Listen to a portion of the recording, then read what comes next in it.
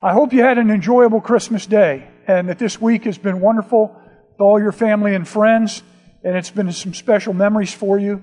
You know, everywhere in our culture at this time of year, there's always a review and pictures, the famous people who have passed away. They love to review all the big storms of the year and new technologies that have been invented and been deployed, all of that sort of thing. And some of us here like to enjoy reflecting and back on 2018, but many of us like to look forward to 2019. And whether you find and can't wait for 2018 to pass because of all the pain and the hardship and the difficulty that you've experienced in this year and you want it to just go behind you, or whether you're just so excited about looking ahead, maybe a new baby's on the way or a wedding is planned for the spring, maybe you've got some great plans for your business to expand, whatever that happens to be, and you want to just go ahead and copy 2018 or most of it and paste it into 2019. Whatever that is, I hope that for all of you, as you seek to honor God and the Lord Jesus Christ, you'll be His hand and feet of blessing to people out in society. If you are here and you don't know much about God, or you're not sure what you think about Him or Christ or the Bible, this morning's talk is not really prepared for you. I put it together primarily for those of you that are followers of Jesus Christ. You say that Jesus is your Savior, and that's who I've directed the talk to. And Jesus gave many warnings and difficult lessons, and this morning is one of them. But my real motive in choosing this topic is so that you'll experience true freedom and lasting joy that comes with agreeing with Him on whatever the subject is. God wants any of us who have a locked heart to have it unlocked so that we're free to live out His love to the people around us and to know the real peace which passes understanding. I want the Lord's best for all your families and you individuals. And we want to facilitate reconciliation here. We're ambassadors of reconciliation. We want to help prevent marriages from having crisis and dissolving.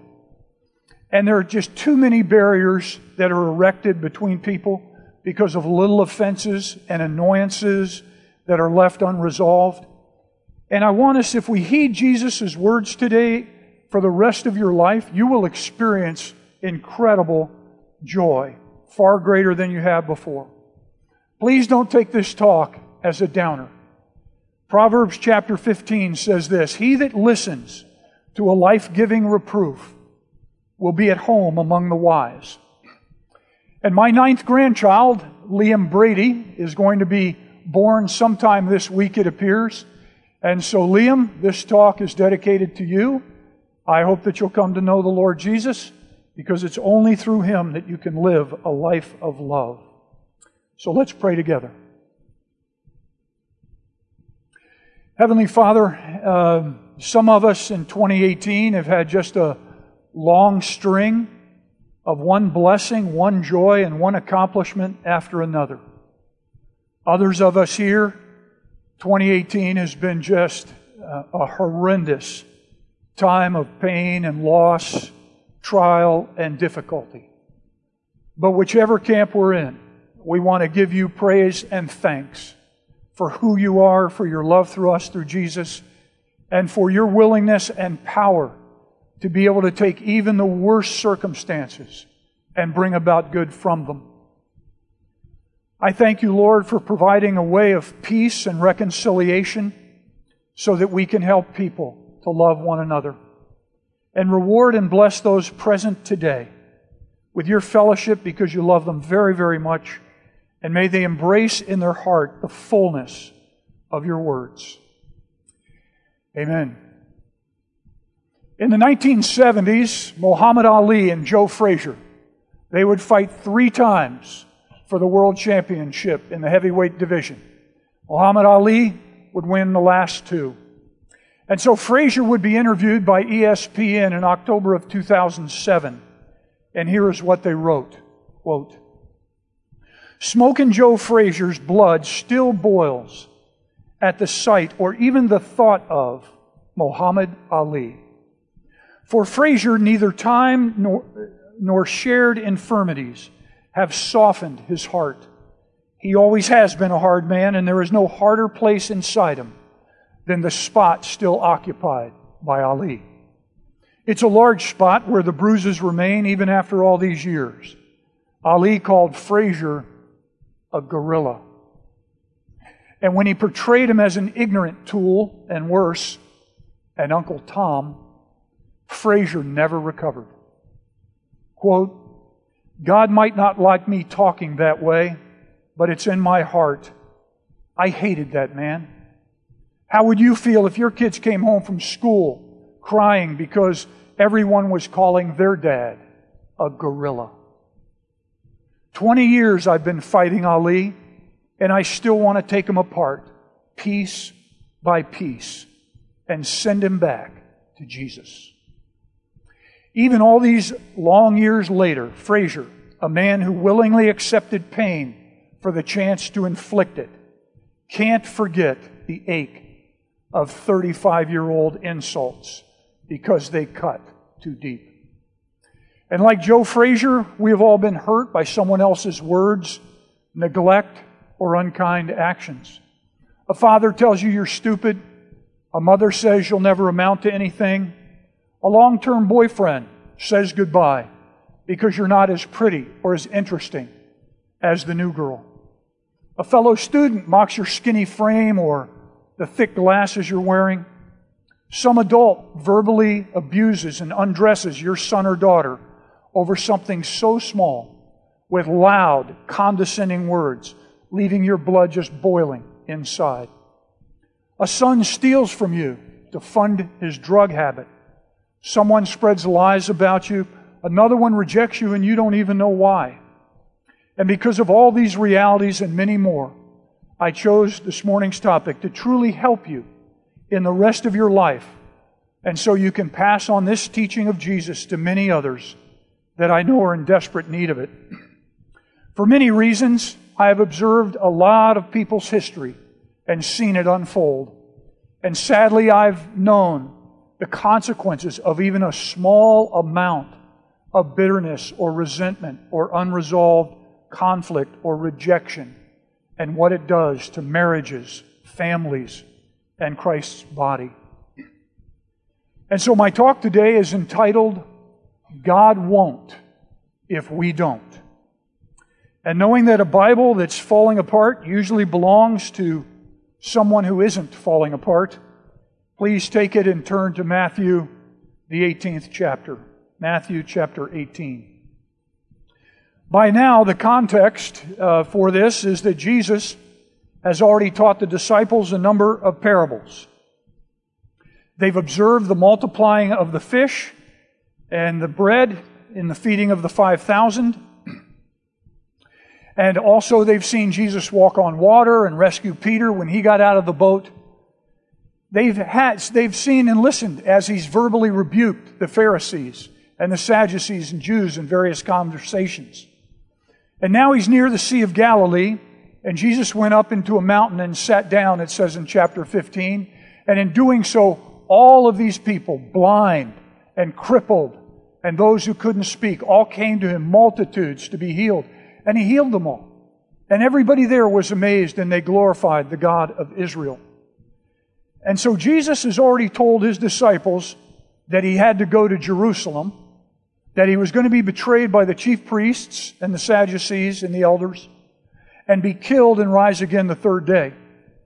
And eventually they come to Jesus in chapter 18 and verse 1, and they say, "Hey Jesus, who is the greatest in the kingdom of heaven?"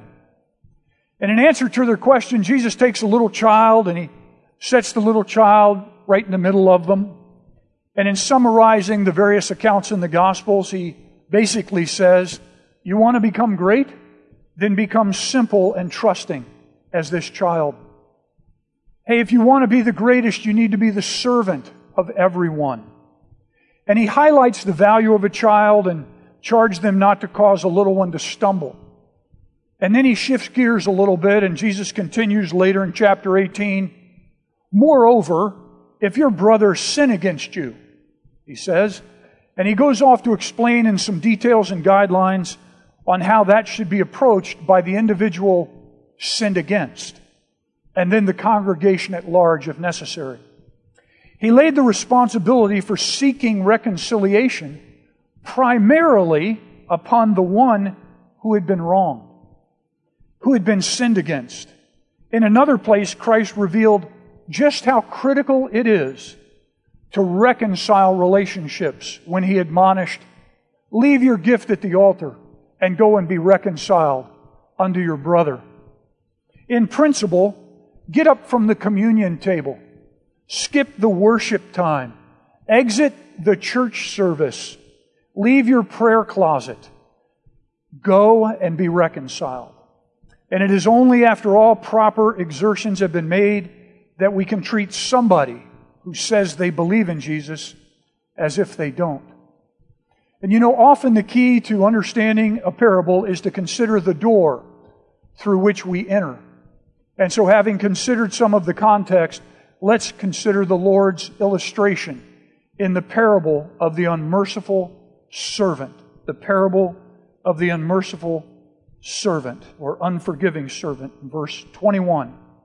Now, a parable is a process in nature, or a scene in human life, leaving behind it, or having behind it, a spiritual lesson. Think of it as an earthly story with a heavenly meaning. He spoke parables partially to attract attention, because whether you're young or old, whether you're rich or poor, whether you're educated or uneducated, we all are captivated by a very good story. And almost all the parables are meant to enforce one main truth. His parables either revealed or they concealed the truth, depending on how you listened. The one who heard only a story, they walked away. But the one who perceived that the story contained a deeper meaning and a spiritual lesson, they'd be disturbed to discover what is that meaning. And so we don't want to, when we look at this parable, we want to keep our eyes focused on what the main lesson is. We don't want to look at every single detail and assign meaning to it, or we'll get distracted. We don't want to divide the river of truth into so many different streams that the clear part of the water becomes no longer recognizable, and it's just like channels of water in a desert that disappears into the sand.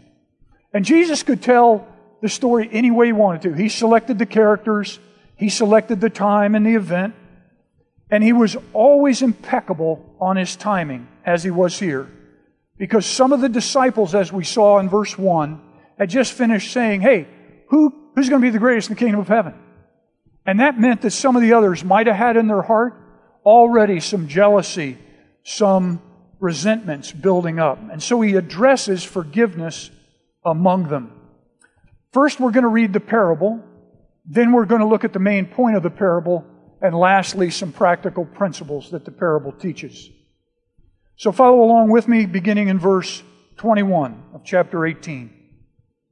Then Peter came up and said to Him, "Lord, how often will my brother sin against me, and I forgive him? As many as 7 times?" Jesus said to him, "I do not say to you 7 times, but 77 times." Some of your versions will say 70 times 7. I don't want to take time to explain that this morning. So the parable comes out of Peter's inquiry. How often should I forgive him? 7 times? And can't you just see Peter? He is feeling overwhelmed by a sense of generosity. But Jesus responds with a very fine satire that's as powerful as summer lightning and as cutting as a sharpened knife. "Hey, Peter and disciples, how about 77 times? And although Peter asked the question, how often? The question is not how often at all. The satire reveals that he's clarifying there is no limit at all to the number of times we forgive. Verse 23, "Therefore the kingdom of heaven may be compared to a king who wished to settle accounts with his servants. When he began to settle, one was brought to him who owed him 10,000 talents. So the king calls his servants to account. And it's interesting to note that he has to ask them to come because you all know, if you owe somebody a large amount of money, the last thing you want to do is drop by their house or call them on the phone and find out how they're doing. You need to be called to account when you have a big debt. And then it says 10,000 talents.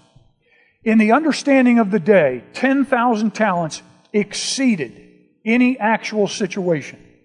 Josephus, who was one of the early church fathers, he said that the total Judean tax for just 1 year was only 600 talents. Consider that 1 talent, just one, was equal to about 20 years' wages for a common laborer. So he's talking about here a mere 200,000 years of wages or labor to pay back the debt. Just the beginning of the illustration would certainly have them curious where he's going with it, because the debt is so high. Verse 25. And since he could not pay, his master ordered him to be sold, and his wife and children and all that he had, and payment to be made. So the servant fell on his knees, imploring him, "Have patience with me, and I will pay you everything."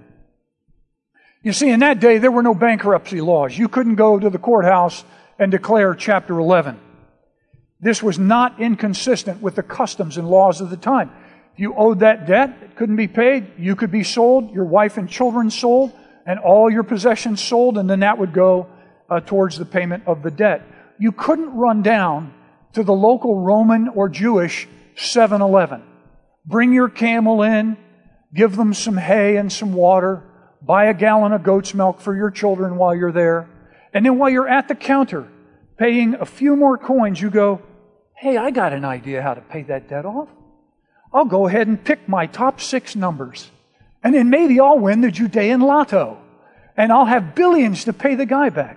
There's none of that kind of stuff at all that went on in that day. And while it's wise to get on his knees, this fellow is delusional, thinking that he will come up with some scheme to pay him back everything. And so is everybody who follows a religion or a religious philosophy that teaches that if you just stick to the rules, perform the rituals, you can earn your salvation or way to nirvana. Verse 27 and 28. And out of pity for him, or mercy or compassion, the master of that servant released him and forgave him the debt. But when that servant went out, he found one of his fellow servants who owed him 100 denarii. And seizing him, he began to choke him, saying, "Pay what you owe me."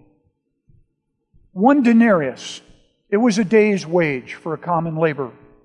So the 10,000 talents the servant owed was more likely 600,000 times more than the 100 denarii that the fellow servant owed him.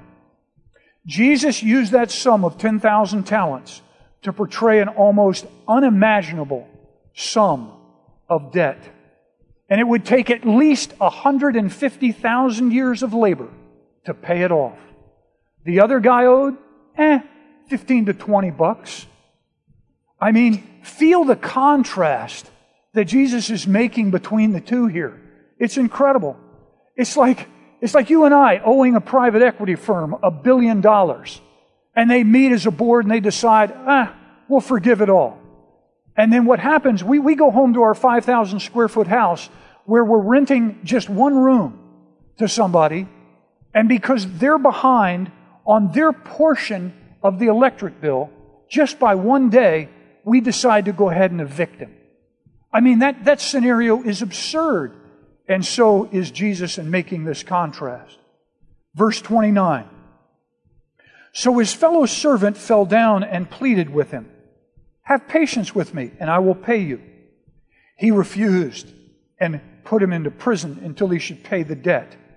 When his fellow servants saw what had taken place, they were greatly distressed, and they went and reported to their master all that had taken place. Then his master summoned him and said to him, "You wicked servant, I forgave you all that debt because you pleaded with me. And should not you have had mercy on your fellow servant, as I had mercy on you?" and in anger his master delivered him to the jailers or tormentors until he should pay all his debt. So also my heavenly Father will do to every one of you if you do not forgive your brother from your heart. You see, the master revokes his clemency and delivers him to the tormentors or jailers.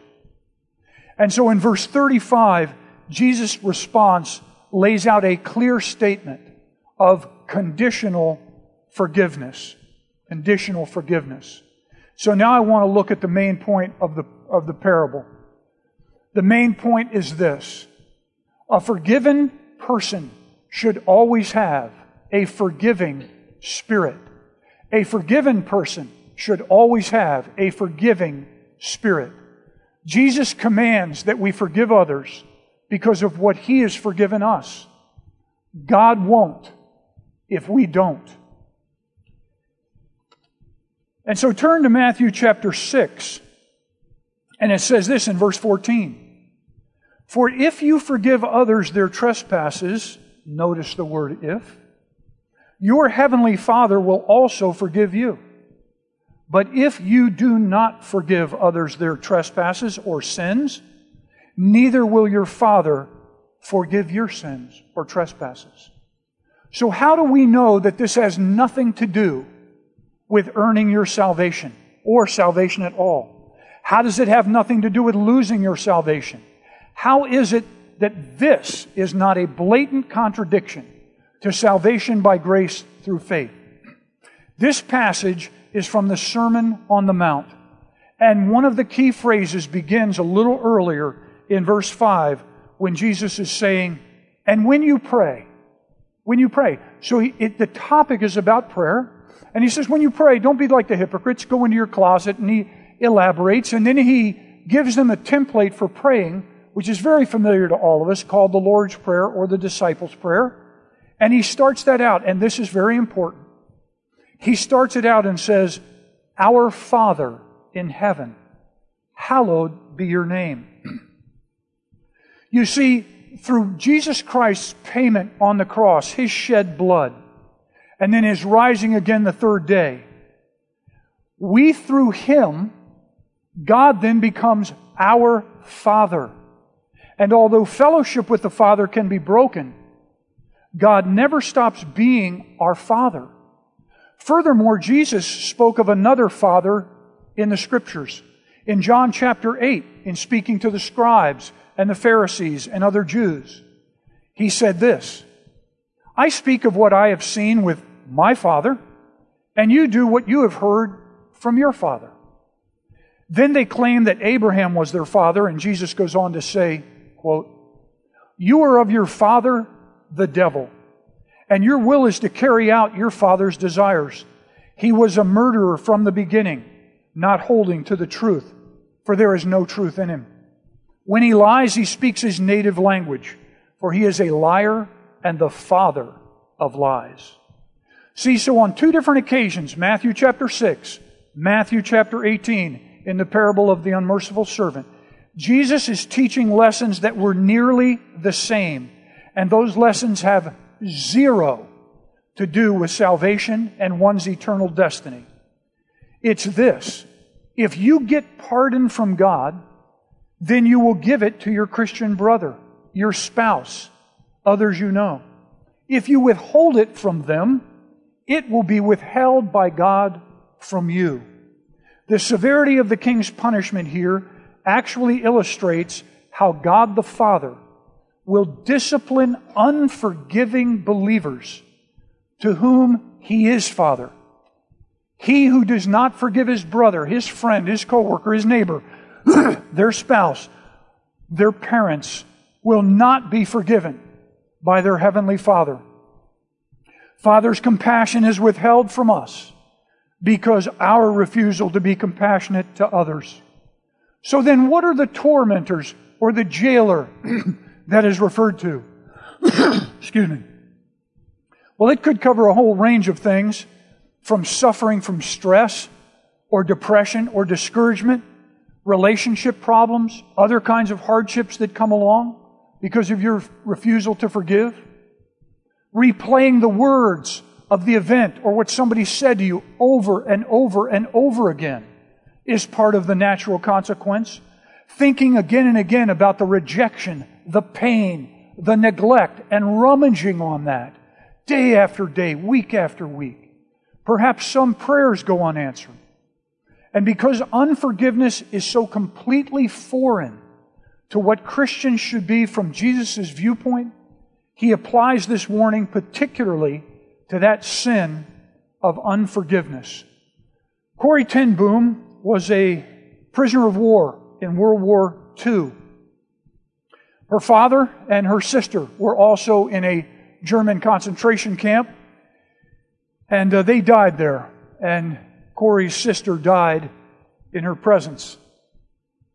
And 2 years after the war, she said this: "Since the end of the war, I had a home in Holland for victims of Nazi brutality. Those who were able to forgive their former enemies were able also to return to the outside world and rebuild their lives, no matter what the physical scars.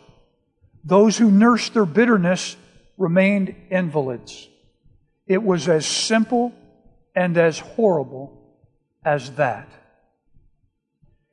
And now we're going to look at some of the practical principles. And rather than list these principles for you as if, one by one and go down them as if we were in a classroom, what I've done is I've put a lot of them on slides, and those will be on the website for those of you that would like to look at these at the end. They'll be there for you to see. But instead, I'm just going to sort of talk through a number of things as we proceed. Jesus said, "Now the kingdom of heaven has a king."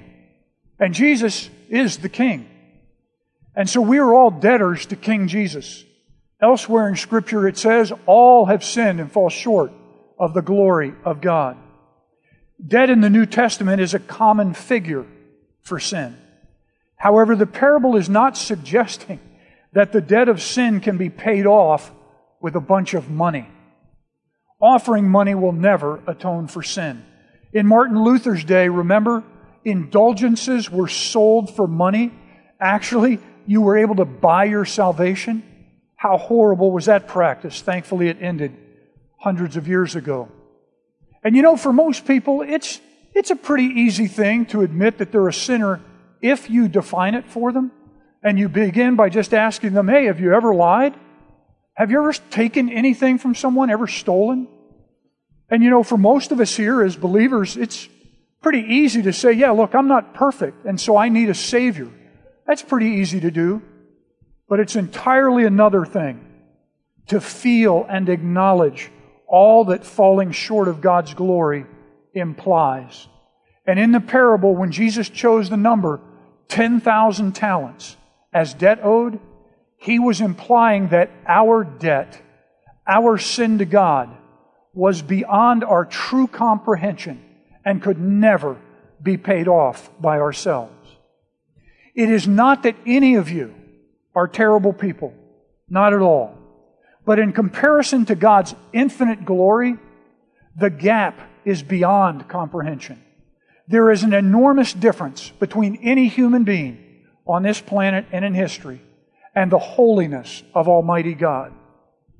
But the good news, or gospel, the fantastic news in the parable is that the king was willing to forgive all the debt, no matter the sum of it, no matter how large, no matter how horrible the sins or how many there were. He was willing to forgive it all. Colossians chapter 2 puts it this way: "When you were dead in your sins and in the uncircumcision of your sinful nature, God made you alive with Christ. He forgave us all our sins, having canceled the written code with its regulations that was against us, that stood opposed to us," referring to the law. "He took it away, nailing it to the cross." When Christ pays the debt, it's no longer on the ledger. It highlights His amazing love for us, and it should bring us great joy, great hope, purpose in life as we go into 2019. I mean, His forgiveness is free because Jesus' blood paid the price. It's full. It covers every horrible thing we've ever done in the past and anything we might do in the future. And it's forever, because after He had offered one sacrifice for sins forever, He sat down on the right hand of God. Free, full, and forever. So Jesus forgiving all this enormous debt forms the basis, the rationale for us to be able to grant forgiveness to others.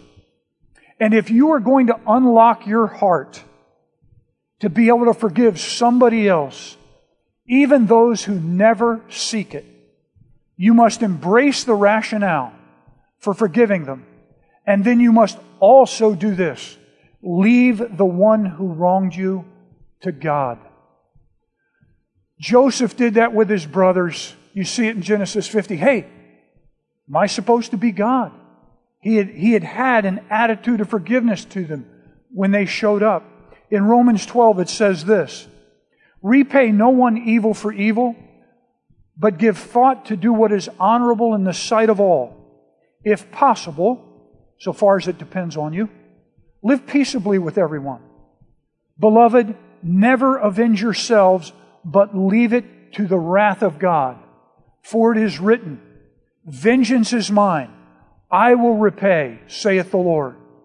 To the contrary, if your enemy is hungry, feed him. If he's thirsty, give him something to drink. And by so doing, you will reap burning coals on his head.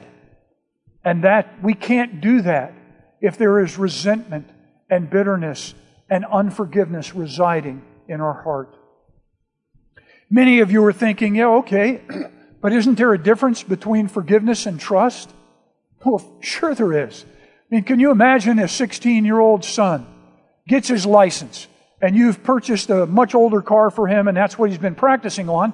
And so he asks, getting his license, Dad, can I go visit my friend? He's only about 15 minutes away. And you say, sure, son. And so he goes off. And you get a call just a short time later, and he's had an accident.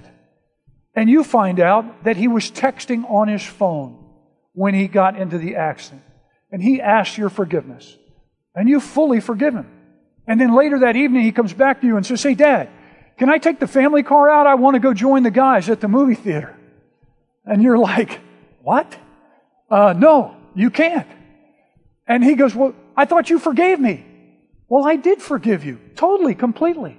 But you're going to have to rebuild some trust in terms of when you drive the car. And here's the plan that I've laid out for you. And so trust is then rebuilt. And we have to be very careful on this point, because if we end up saying, oh yeah, I've forgiven. Christians do us, oh yeah, I've forgiven. But in our hearts and minds, we're thinking, you know what? I am never going to trust you again. Never. And I will not accept any effort you make to try to reestablish it. In hope, in fact, I don't really care to have anything to do with you ever again. Ever. That is not a forgiving spirit, friends. It is not. And so because of this, we are obligated to forgive those who have sinned against us. Because as the parable points out, using the contrast of 10,000 talents versus 100 denarii, our sins against God are far greater than someone else's sins against us, no matter what they have done. If God forgives the greater, we must certainly forgive the lesser. Profound grace should make us profoundly merciful. What we owe to God is infinite, but what our fellow creature owes to us is a very small sum by comparison. Some places in the church teach that forgiveness is a gift that you give yourself. And while it's true that emotionally and physically you'll have an easier time if you're not nursing grudges or cultivating bitterness, that is not the primary reason that you forgive. Turning a God-ordained command into a suggestion of helping ourselves feel better is to cultivate a humanistic, man-centered outlook rather than a Christ-centered one. Now, I know some of you here have been profoundly hurt and wronged by someone else or a group of people, far beyond what happened to Joe Frazier or the things I mentioned in the beginning of my talk. Consequently, this is really hard to apply to the one who sinned against you. I know a woman whose bones were broken from the abusive discipline of her mother. A man whose father beat him as a child, a small child, and then abandoned him at a trash dump to die. A man who is in his early teens was sexually abused by a relative. I know a woman who was gang raped twice by the same men, the second time after they were released from jail. Remember Jim Supp's dear friend, when he talked earlier in the year? She was murdered by her husband, leaving behind multiple children. And I could go on and on about abuse and abandonment of spouses and families torn apart by war or persecution. And I may not be able to emotionally relate to all of you. In fact, I'm on the other side of the ledger. To me, to forgive is as easy as opening my hand. Those of you that have known me for a really long time, known that in my lifetime, I've had to forgive, people have had to forgive me far, far more than I them. That's not a statement of humility, it's fact. And those of you who have known me a long time, thank you for not saying amen. But Jesus can relate to you. Hebrews chapter 2. Jesus had to be made like His brothers in every respect, so that He might become a merciful and faithful high priest in the service of God, to make atonement for the sins of the people. For because Jesus suffered when He was tempted, He is able to help those who are being tempted or tried. Friends, Jesus understands what you went through, what you're going through, what your struggle is. So what do you do when you know you intellectually, theologically, you know you should forgive? Maybe even you thought, I did forgive. But every time you hear that person's name, you see them somewhere, you think about them, that negative rush of emotion just wells back up inside. So I'm going to tell you some things that are not laid out in Scripture as I'm going to lay them out. So they're in one sense extra biblical, but they're all true. And because of my age, I have talked with many people over decades, and this has helped many, many people who have struggled as believers to forgive others. First thing you do, write down all their wrongs and all the loss and all the emotional pain it's caused you. Be complete. Jesus does not want you pretending you were not hurt or wronged. That's why He said, if your brother sin against you, go to him. So don't pretend. Write everything down. Then you're going to choose to accept the emotional pain they have caused you. Forgiveness is a choice that we make. We choose to absorb the emotional pain someone caused us and then forgive them. Why? Because Jesus chose to accept the mental, emotional, and physical abuse and pain that we caused Him and forgave us. So much more than the one who hurts us. And if you need to, just go ahead and also write down all the sins you recall that you've committed against your Heavenly Father. Forgiveness is not a feeling. It is a deliberate choice that runs counter to our bitter feelings, our resentments, where we want to dwell on the offense again and again. And then you will go to prayer before the Lord, and you'll look at that list, and you'll say, Heavenly Father, this person has sinned against me in this way, and it has crushed me, and I have lost a ton. But because of all the debt, all the stuff that you've forgiven me, on that basis, I forgive them, and I commit them into your hands. And so then you take that list, and you throw it in the trash.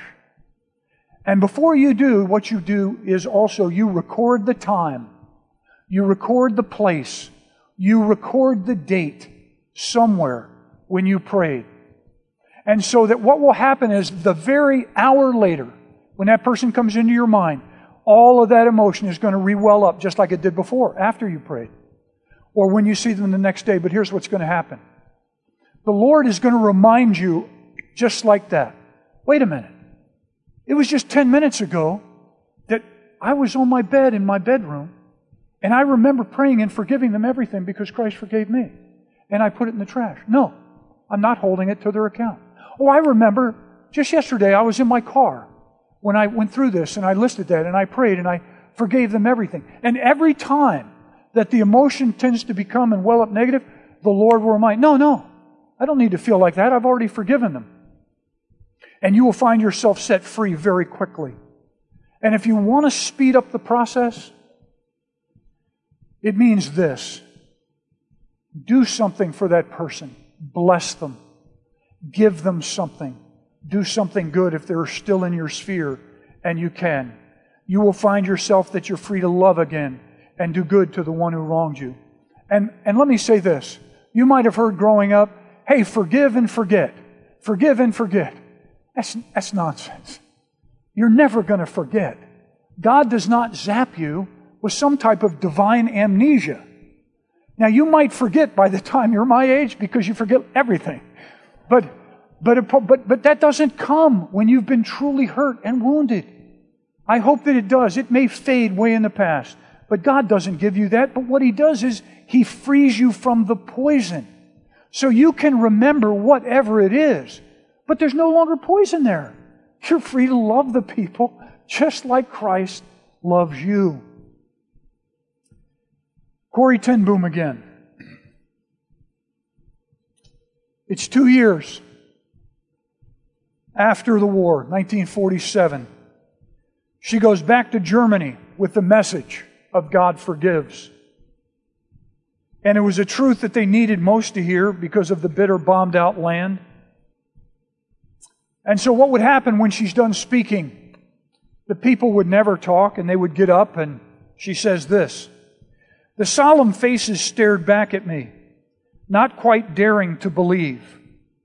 There were never questions after a talk in Germany in 1947.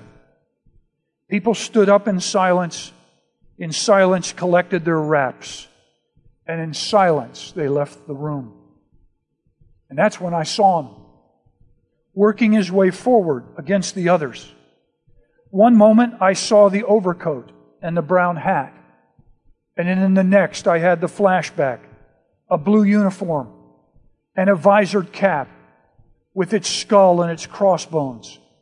And it came back with a rush.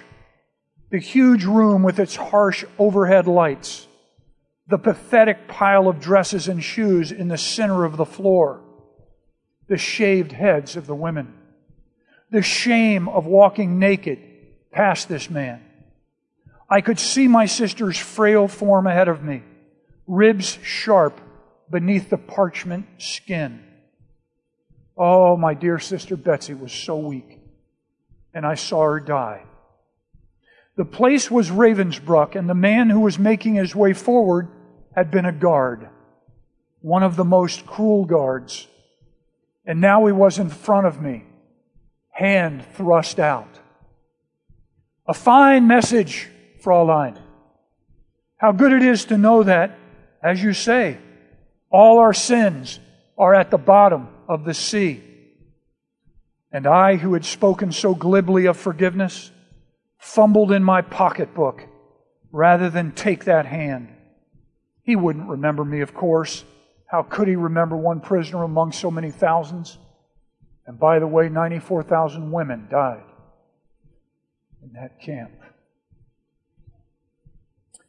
He said, I remembered him in the leather crop swinging from his belt. I was face to face with one of my captors, and my blood seemed to freeze. You mentioned Ravensbrück in your talk, he was saying. I was a guard there. But since that time, I've become a Christian. I know that God has forgiven me for the cruel things I did there. But I would like to hear it from your lips, Fraulein. Will you forgive me? And as I stood there, I whose sins had been again and again forgiven by God, I could not forgive. Betsy had died in that place.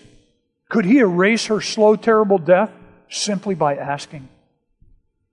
It could not have been many seconds that He stood there, hand held out to me, but it seemed like hours as I wrestled with the most difficult thing I've ever had to do. But I knew I had to do that. And I stood there with the coldness clutching my heart. But forgiveness is not an emotion. I knew that too. Forgiveness is an act of the will, and the will can function regardless of the temperature of the heart. Jesus, help me, I prayed silently. Can I lift my hand? Can I do that much? You supply the feeling. And so woodenly, mechanically, I thrust my hand out into the one stretched out to me. And as I did, an incredible thing took place. The current started in my shoulders, worked its way down my arm, and sprang into my hands. And then there was this healing warmth that seemed to flood my whole being, bringing tears to my eyes. I forgive you, brother, I cried, with all my heart. For a long moment we grasped each other's hands, the former guard and the former prisoner. I had never known God's love so intensely as I did then. C.S. Lewis said this, to be a Christian means to forgive the inexcusable. And because God has forgiven the inexcusable in you. So remember the parable of the unmerciful servant. Avoid the torments and consequences for not forgiving. Jesus commands that we forgive others because of what He has forgiven us. And a person should always have a forgiven spirit. A forgiven person always have a forgiving spirit. Let's pray. Some of you here right now, you're thinking of someone, and it's been a struggle for you to forgive them. But the Lord has made you ready. So I'm going to help lead you in a prayer, if you'd like to just get it behind you today. Heavenly Father, You have forgiven us so much. And yet there is a person or people that have pained me greatly. They've wronged me. They've really caused me a lot of grief and loss. And right now, the best I know how, because I realize all You've forgiven me, the 10,000 talents, I forgive them. I choose to do that and absorb the emotional pain and hurt they caused me. I forgive them completely and totally. And Lord, I thank You for forgiving me.